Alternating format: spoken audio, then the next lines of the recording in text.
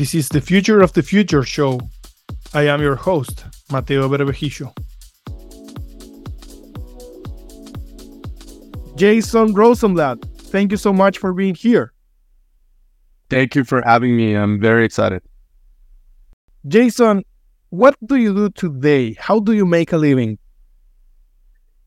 Today, I'm making a living because it might change tomorrow.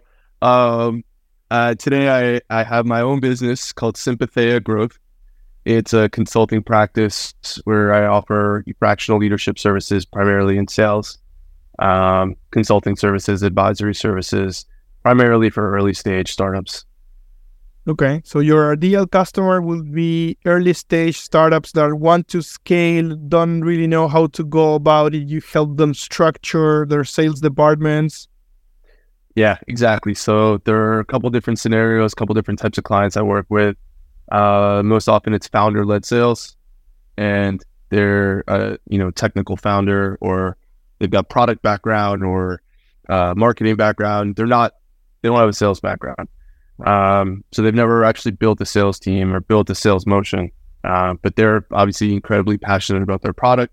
So founder-led sales, and it's time for them to evolve out of that stage. So that's a very common situation.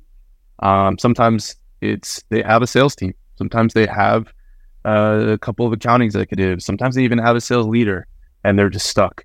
And coming in and diagnosing what's wrong, what's broken, what needs to improve, and then implementing changes and staying the course with them until it gets back into a good track, and then swooping in and swooping out.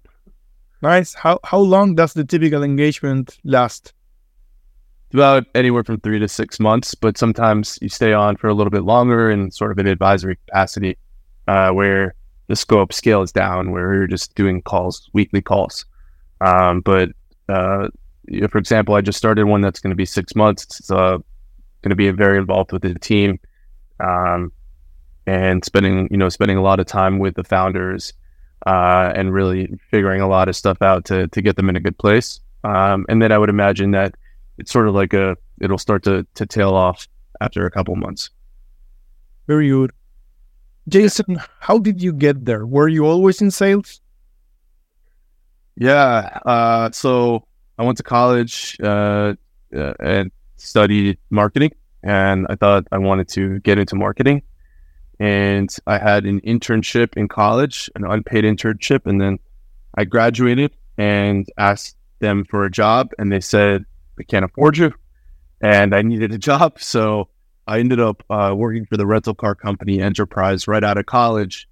A lot of my friends went there, and I was like, I need a job. Let's do this. And I ended up learning a lot about sales there, a lot about leadership, a lot about management, a lot about customer service. And even prior to that, in college, I was a waiter.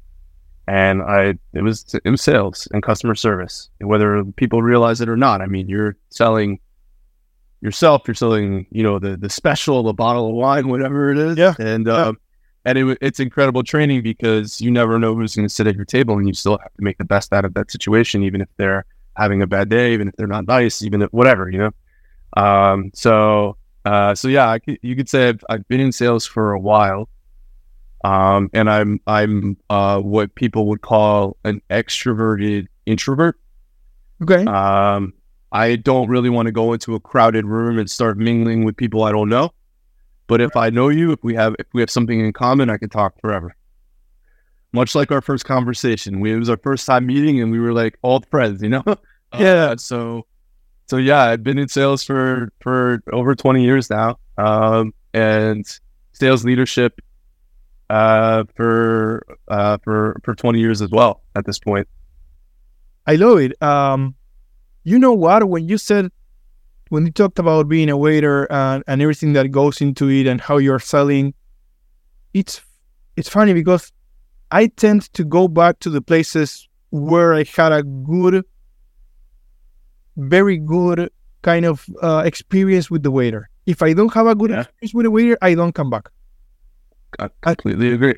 And it's amazing how many places don't get that, right? Maybe they have great food, maybe they got whatever, but they don't treat their waiters well, or something is going on that then you feed it with the way that the waiter is treating you. And it's an important, I remember going back and back and back when I was working, right? And I will go back and I knew the waiter by name and I will try to see it wherever he was. I wanted the same waiter every time. Without a doubt, yeah. Well, it's why you see, at like higher end restaurants, especially like steakhouses, at least here in the States, like steakhouses, a lot of the waiters have been working there for 10, 15, 20 years. And they have regulars and they make a lot of money. I mean, they're not making, minimum wage. They're not just scraping by on like tips. They're doing well. They've put kids through college through a waiter job. so yeah, the level of service that you get is makes, because it's the food and then there's the meal, like there's the experience. Like, yes, those are two different things. And the experience, the meal is the whole experience. And there are parallels to that in sales. I mean, I have as someone who's on the both on the buying side and selling side, one thing that's been super helpful for me is understanding what the buying process is like.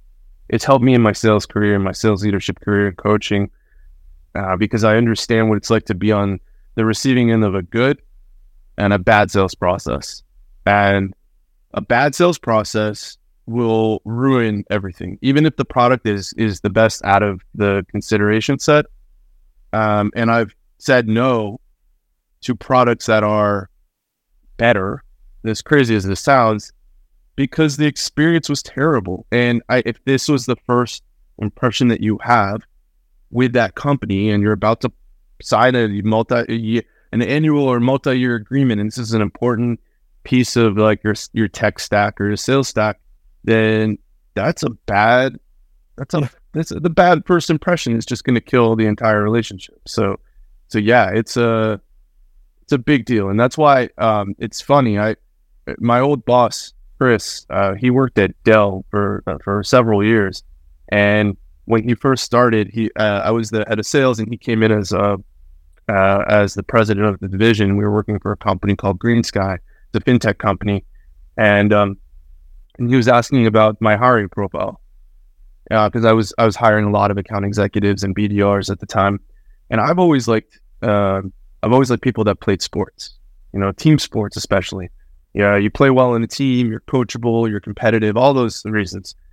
And I already sort of gave away the answer a little bit because we've been talking about it, but he asked me, do you know what the number one trait for the most successful salespeople at Dell, which was a huge company, thousands of salespeople all across the world.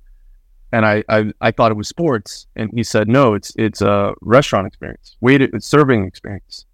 And since then, I have changed my hiring profile. This was in 2015 or 16. So for 7 years now, I favor employees that have restaurant experience as like one of the top traits. Wow. Specifically front of the house, like you're dealing with people, yeah. Right? Because again, like you get on a sales call, you have no idea who you're going to come across. It could be somebody that like will not talk, somebody who's very rude, somebody who talks too much. You have no idea, right? And it's the same thing with being a waiter. Like you have no idea what's going to happen when that person walks in, and you've got to make the best of it. So this is amazing. I'm learning a lot already. So my next question was going to be, what skills do you think are more important to be good at sales, right? And it seems like empathy and being able to read human beings very fast and to adjust very fast seems to be one of them, right? Because I've never been a waiter in my life. I'm going to ask you as well, what are the things that you learn that come with that trade, right, at that experience? But you seem to be indicating that it's a lot about you go to the table, you look at the people, and you read them like this, right? And then you know how to treat them, and you start, realizing that there are different types of people that like different things. Is a little bit of that. Yeah, I'll give you a perfect example. So I lived in New York after I graduated college, and as a result of that, and also, and we'll probably get to this at some point, but my parents lived in New York, but also Argentina, and like there was always just like a lot of profanity everywhere I've always been. People like just cursing a lot because everyone's very enthusiastic and energetic. But especially living in New York City, there's just a lot of profanity. And whenever I would be on a sales call, I would never be the first person to drop a curse word ever.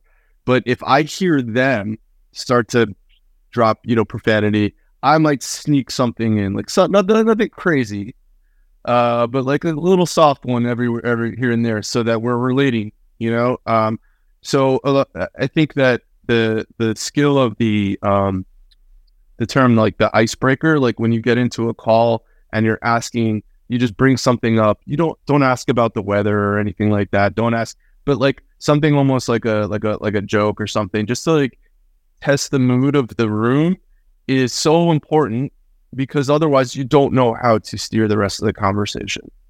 So using a little bit of that to test the room, I love it, man. To test the mood of the room. Man, it's gotten like with Zoom and COVID and everything, it got a lot easier because inevitably you're always dealing with something like a personal situation, like my new dog just pooped on the carpet or something, anything like that. And when you get on the call, you're like, sorry, I was a minute late. My new puppy had an accident.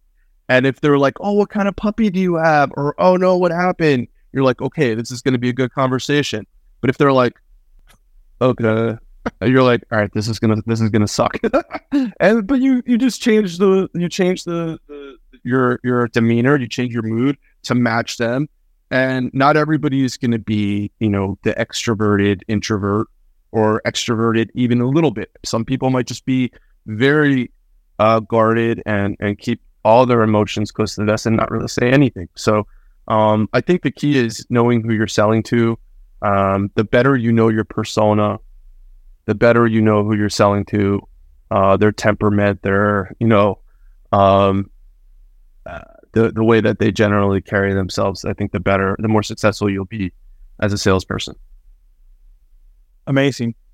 You talked a little bit about your parents and that Argentina heritage that you have.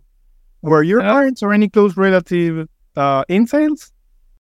So my father was in the music, was an attorney and then in the music industry for a long time. So he was in sales. He was an executive in the Latin music industry. So yeah, he was very much in sales, even though later in his career, the further he moved up, he wasn't actually technically in sales or a salesperson, but earlier in his career working at Sony and CBS Records, he was definitely in sales. Very nice. And did you have some fun experiences growing up because of that? Yeah, so I didn't share this one with you when we originally met, but so this is kind of cool actually. I love to tell this story. So my father, when he really started in his music career, when it started to take off, he was involved with launching Gloria Stefan and the Miami Sound Machine. This is in the 80s. This is right when they started to get super, super, super popular. He was responsible for launching their career. And I met Gloria and Emilio Stefan a million times. My father is super close with them, been to their house a bunch of times. But my first black eye that I ever got was their son, who's older than me, and he's probably a father, and I haven't spoken to him in years. But he was at my house and he threw a toy truck at my face and hit me in the eye. So one of my claims to fame is that Gloria Stefan's son gave me my first black eye. But I also have these really cool pictures. Growing up, I loved baseball, and I was a New York Yankees fan. And we went to a Gloria Stefan concert. I was like 5 years old, 6 years old. I can't even remember. We went to a Gloria Stefan concert that was after a New York Yankees game at Yankee Stadium. And all the Yankees players stayed to watch the concert because she was one of the biggest stars in the world. Yeah. And I got to go to the locker rooms and see the locker rooms. I got autographs from all the Yankees. Was on the field at Yankee Stadium. And I have all these really cool pictures. So yeah, I've met a lot of really awesome celebrities. But what I was telling you, and your face lit up last time we were talking, when I was in my teens, when my dad moved, he was the general manager for Wea Latina. Wea is Warner Electro Atlantic, so big record label, but the Latin division. And his label represented all these huge stars that I knew nothing about. I hated Latin music. I was very much into, we shared a lot of similarities, like very much into like Rage Against the Machine, Metallica. I was into like metal and hip hop, and like I hated Spanish music. Hated it. But meanwhile, I'm like going to all these concerts. I'm going to Puerto Rico and meeting like biggest celebrities, Spanish, Latin celebrities in the world. And I couldn't care less. Like I was just sitting there. I'm like, this sucks. Get me out of here. But hanging with like mega stars, being in sold out arenas where there are people in the crowd going crazy, fainting because they're so excited. And meanwhile, I'm backstage, like I would rather be anywhere else in the world than here. So, yeah, it was an interesting experience. Looking back at that,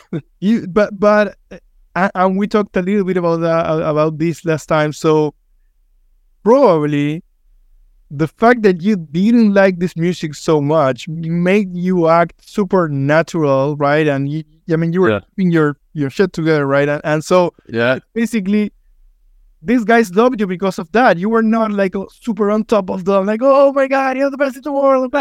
You were normal. You know, like, do you want to play, Nintendo, whatever, right? I mean, I think it would have been a lot more. I think it would have been a lot weirder for them if I was constantly like just staring, like, oh my God, I can't believe because we would go to lunch, we would go to breakfast, we'd have dinner, we would be at their house. And I'm talking about like mega stars that, again, like, we're selling out arenas, selling millions of records, across the world. And it didn't faze me at all. So yeah, they always liked me. They always liked me being around, even though I was like an awkward little teenager. And maybe they liked me because my dad was the GM of the record label, but I don't know, who cares? But I never was like starstruck by any of them. But looking back on it now, I think it's pretty cool. I also think that, with social media now, had it been around then, I would have been able to like to see with evidence, like, oh my God, this person has probably at the time would have had millions, tens of millions of followers, and I would have been more starstruck. But I wasn't able to quantify like how, like, it didn't mean anything to me at the time, probably because I didn't like the music. But I like it now, and I play it for my kids. So, and you can tell them, hey, I met all of these guys, and they don't care either. They don't care either because they're looking at how many followers they have now, and it's been a while, so I don't even know how many followers some of these people have anymore. So, right, yeah, unless it's Taylor Swift or they don't care. Do you think keeping it cool, it's another important skill or trait for salespeople, and not going like, oh, I have to talk to the CEO, and all of a sudden I'm trembling, and I got my presentation is not working, and I get all of sweaty. I mean, do you think that's one trait that is important? Yeah, and I think that not only do I think it's important, I also think it's important to. I'm very big on the topic of stoicism, and also just like learning from your mistakes, and extracting valuable lessons from bad situations. I think that those are the types of situations that maybe you have to go through a bad experience once, hopefully just once, to realize or to appreciate like what to do better next time. Some people just get it right out of the gate, but I mean, I remember I was in my early 20s in New York City, and we were selling an enterprise product, and I had no business being in the room, but I set an appointment with one of my senior enterprise reps with like Morgan Stanley, and like we went and pitched, we pitched Fidelity. We were pitching like all these big banks. I was getting meetings. I was working at a company called The Ladders, and we're selling recruitment, like job postings for 100K plus jobs. And I remember my enterprise rep, Mary, she took me with her on some of these appointments, and I was sitting in this room, you know, at this like major bank, and I'm like, what is going on here? And I didn't talk. Like, I didn't know what to do. And then like I would get feedback afterwards, like, you could be yourself, like be more normal. I also remember I had co-founded a startup in New York City, and we had the opportunity to pitch, do like a presentation for a New York Tech meetup, and it was in front of several hundred people at Miller Union in New York City, and my co-founder was supposed to present. He had strep throat, and at the last second was like, I need you to present. And I wasn't prepared at all to present. And I wasn't feeling well either. I probably got sick from him because we were sitting in like a tiny little cube like this because we couldn't afford anything else. And I got up, and I still remember it very vividly. Like, everything is dark. There are hundreds of people, including like VCs in the crowd, all these startup founders in New York City. And I'm like in my 20s, and the lights are shining bright in my face, and the presentation stopped working. Oh. And like that is like, and that is like the worst thing that could happen. And you just dust it off, you brush it off, and you just kind of keep going. But unless you've been there and done that, then you're not going to be prepared for how to do that. So I'm glad that it happened, and I'm glad I was able to handle it well, because otherwise that would have happened at another point in my career, and it would have been the first time I was doing it then. So I'm glad I got out of the way, you know? But yeah, keeping your cool, being yourself, you know, is very critical, but it still goes back to, what I was saying before. It's like mirroring, and getting a good sense of who it is that you're speaking with. Cause like not all CEOs are the same exact personality, right? Like some CEOs really are like, I'm the CEO, you're beneath me, and I'm going to treat you like that. And other CEOs are the other end of the spectrum. They're super cool. Like they don't act like that at all. So it's a matter of gauging and understanding who it is that you're talking to, so you can adjust your temperament, your attitude, accordingly. No. Do you think, what skills do you think you also picked up by being, you know, a child in a multicultural house, right? And a first generation American, and everything that it's a nice blend, right? You had a very nice mix going on, the city and everything, and the influences. Yeah. So my dad was going to law school at University of Miami at night while working a full-time job at CBS Records. And he was, he was working in Miami, and we lived in Broward, so like it was, 45-minute drive each way, and then going to law school at night. And I was the oldest of three, but while he was doing this, it was me and my sister also. So I saw that work ethic that he had, and I saw how much he valued education, and I saw how much how much effort he put into being able to support the family. And like, it's a double-edged sword, right? Because part of it is like, he wasn't around as much. It ended up, my parents got divorced. It ended up like, he was traveling a lot, whatever. We don't have to get into the specifics. This isn't a therapy session. But the effort and dedication to providing, to wanting to be able to provide for the family, was like burned into my brain, and is a big reason why I work so hard. So yeah, I mean that culture, being being the child of immigrant parents, being first generation, and the firstborn and first generation, there was a lot of pressure that I felt, that I inflicted on myself, to be able to be successful, because I'm starting that legacy.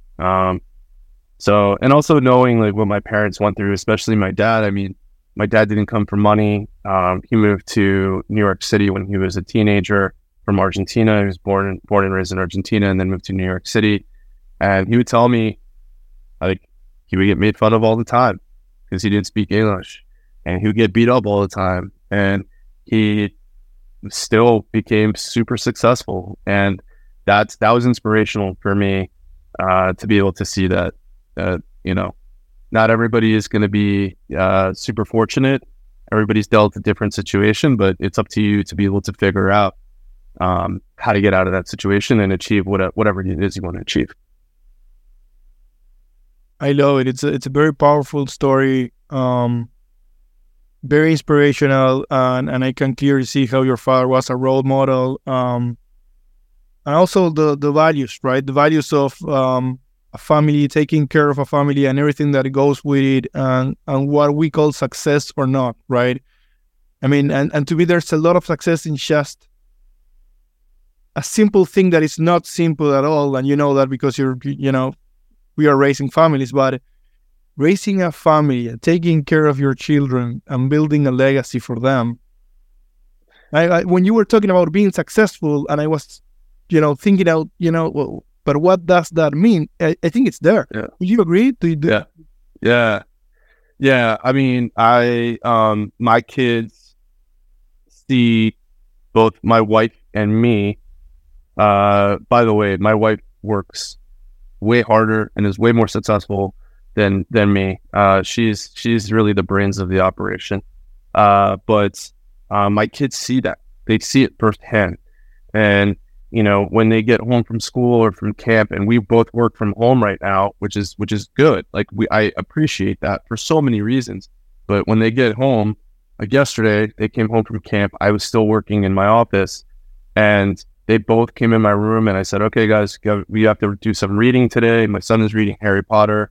My daughter's reading Magic Treehouse. I don't even know what she's reading, but I was like, "All right, I need you to read a little bit. You can hang out in my office." And they both hung out while I was working. So, and they do that with my wife all the time. For them to physically see how hard we work, is I think is creating a really good, just trying to be a good role model as much as possible, because I heard this saying the other day. I can't remember where I read or heard it. I think it was on a podcast, but it stuck with me. And we're not raising kids, we're raising adults. Like we're raising them to be good citizens. We're raising them to be eventually like people that other people like and want to be around. And that's my goal, is to raise successful, happy, obviously healthy. You can't control that as much, but successful, happy, confident, intelligent, curious children. That's all that, like, that's my focus, I love it. With that said, what do you think when you think about their future, right? I have two children, 5 and 7 year old, and it amazes me to think about what they are going to be doing when they are 20 something. Probably it doesn't yet exist, right? So that's a challenge, right? So I know that, it's impossible to know the answer, but when you think about the future of work, what do you think is coming, right? With your wildest ideas? Well, they're at the age now. I have a 9-year-old and a 7-year-old, and they're at the age now. My son is convinced he's going to be a professional soccer player, so that's not going away. And I'm not going to tell him he's not. So, like, sure, be a soccer player. I'll go and take me. Sure, let me travel wherever you're going. Take care of me when I'm older. And my daughter is convinced that she's going to be either a famous dancer or a famous gymnast or a famous actress. So right now, that's all they care about. That's all they're focused on. To think that and that's the way I was when I was young too. I thought I was going to be a professional soccer player. That didn't happen. But I think that to think what they're going to be doing in their 20s is very difficult for me to wrap my head around. People just are constantly changing, and especially at this age, they're just constantly being molded and adapting to different things that's going on, different things that are going on in their environment. So my main thing is to keep them in an environment that continues to foster growth, education, being good people. And, it's almost like you're an archer and they're the arrow, and you just want to point them in the right direction. You can't control where they go, but you just want to point them in the right direction. So I have no idea what they're going to be when they're older or what the future of work would look like. Maybe my daughter ends up being a gang leader and is in prison. She might be, based on her temper sometimes. So, you never know. But I'm just doing my part every moment I have with them to raise good, great adults one day. Very, very nice. Any new technology that excites you today that you look at it and you go, I can use this, I can leverage this? Yeah, I've been very bullish on AI for a while now. And my last company where I was VP sales, CallRail, we started dipping our toe in AI specifically for calls and call transcription. But even before that, before AI really exploded, I was always fascinated by what it could do for sentiment analysis. I love call coaching.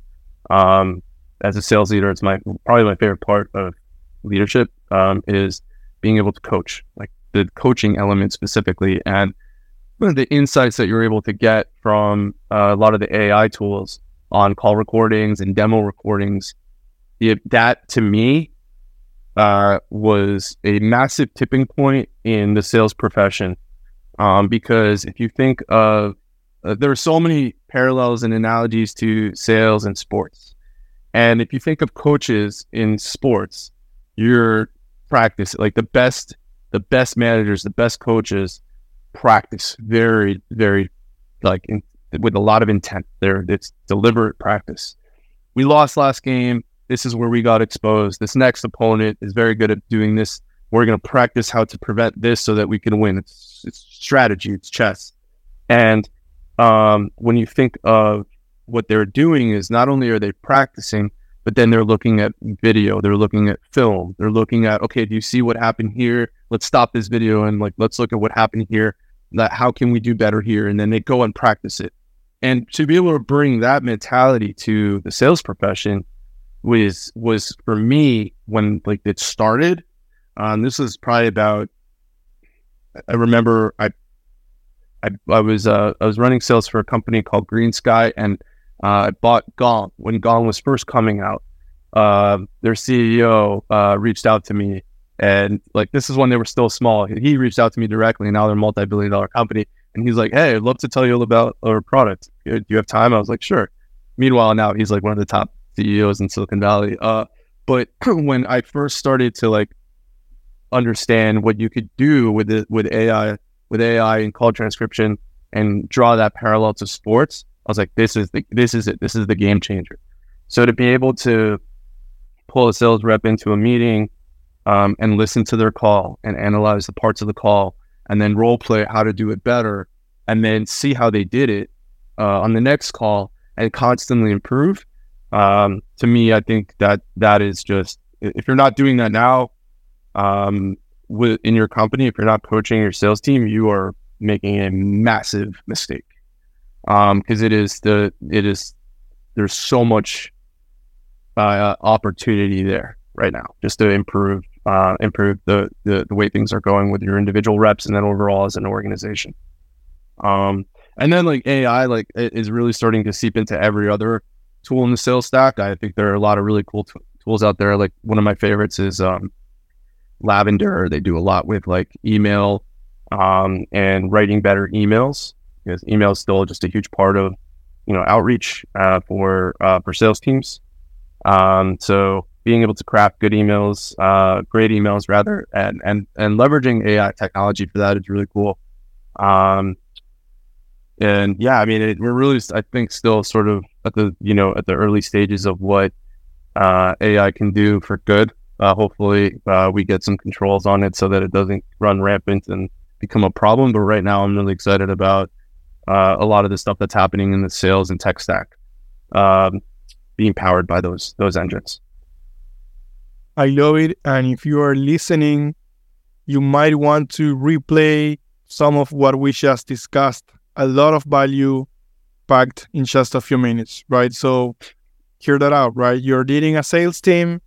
You could be doing coaching in an amazing way. If you're not doing it, you are losing time and money. And you will not have the same impact that you could have. You could have an ongoing feedback loop that can let you learn every single day, right? So many things going on. That was an amazing answer, Jazon. I appreciate it. I have one last question for you. When you are not working, what do you do? I play soccer with my son until my knee starts to hurt. And then I also play ice hockey. Oh. So, yeah. I played soccer my entire life, but when I was, I want to say 12 years old in Florida, I had a lot of friends that moved to Florida from the north, that they all played ice hockey. They all played hockey. And I started to get into it. And so I've been playing, since I was 12 years old. So I play a couple of nights a week. And yeah, that's that. And then also building my business, building my, really trying to work on more content to get it's a creative output primarily, but also if I could build the brand a little bit. But very focused on my clients right now also. And then, where we live in Georgia, where we live near Atlanta, and it's you have beautiful mountains, like only like 45 minutes away. So we like to go out hiking, be out in the woods, be out in nature as much as possible. And occasionally I try this, yes. But I'm not good at it. A guitar for the audience. Yeah. No, not today. Yeah, today, man. Maybe another time, but yeah. So yeah, I just try to keep myself busy. I also read a lot of books. Also a lot on Audible. At any point, I used to think I was crazy. Then I heard Naval Ravikant, who's like one of the most brilliant people out there. I heard him say this on Tim Ferriss's podcast, that he does this also. At any point, I am in the middle of like 6 different books. Because my mindset like changes a lot. So I might be interested in reading this fiction. I might be interested in reading this nonfiction. I might be interested in reading this biography. And I bounce around a lot. So unless it's like one of those crazy captivating books, I very rarely read it all the way through. And I know that sounds crazy, but that's the way I've been lately. And this is the two of the books I'm reading right now that are just awesome, that I highly recommend. This, I don't know if you can see this. It's the Rick Rubin book, The Creative Act, The Way of Being. I'm trying to get that one. I'm trying. Rick Rubin, man, what a producer, and he worked with so many artists, and I heard a podcast by Ezra Klein, and he has his own podcast, Broken Record, right? Yeah. Okay, sorry for stopping you, but you just blew. No, this book is awesome. This book is so good. He's such a genius. He's such an interesting guy. I listen to everything I can by him, especially when he is a guest on somebody else's podcast. It's always great. And then this is another book. Like I'm I told you I'm very big into stoicism. It's really helped me in my life a lot. And then there's this book called Lessons from an American Stoic. It's about Emerson, and just stoicism normally is traced back to Roman and Greek times, and this is the first exploration into what Ralph Waldo Emerson, who's known as the first American Stoic. So not as far back in time, just a couple hundred years. But yeah, stoicism is a fascinating topic to me that I'm still learning so much about. I absolutely love it. Jazon, it's been a pleasure. I could talk ages with you, so I hope we can do this again sometime. And thank you for being here. Of course, man. Thank you so much. I'm gonna have you when I launch my my podcast. I'm gonna have you as one of my guests, man. Let's continue the conversation. Yeah.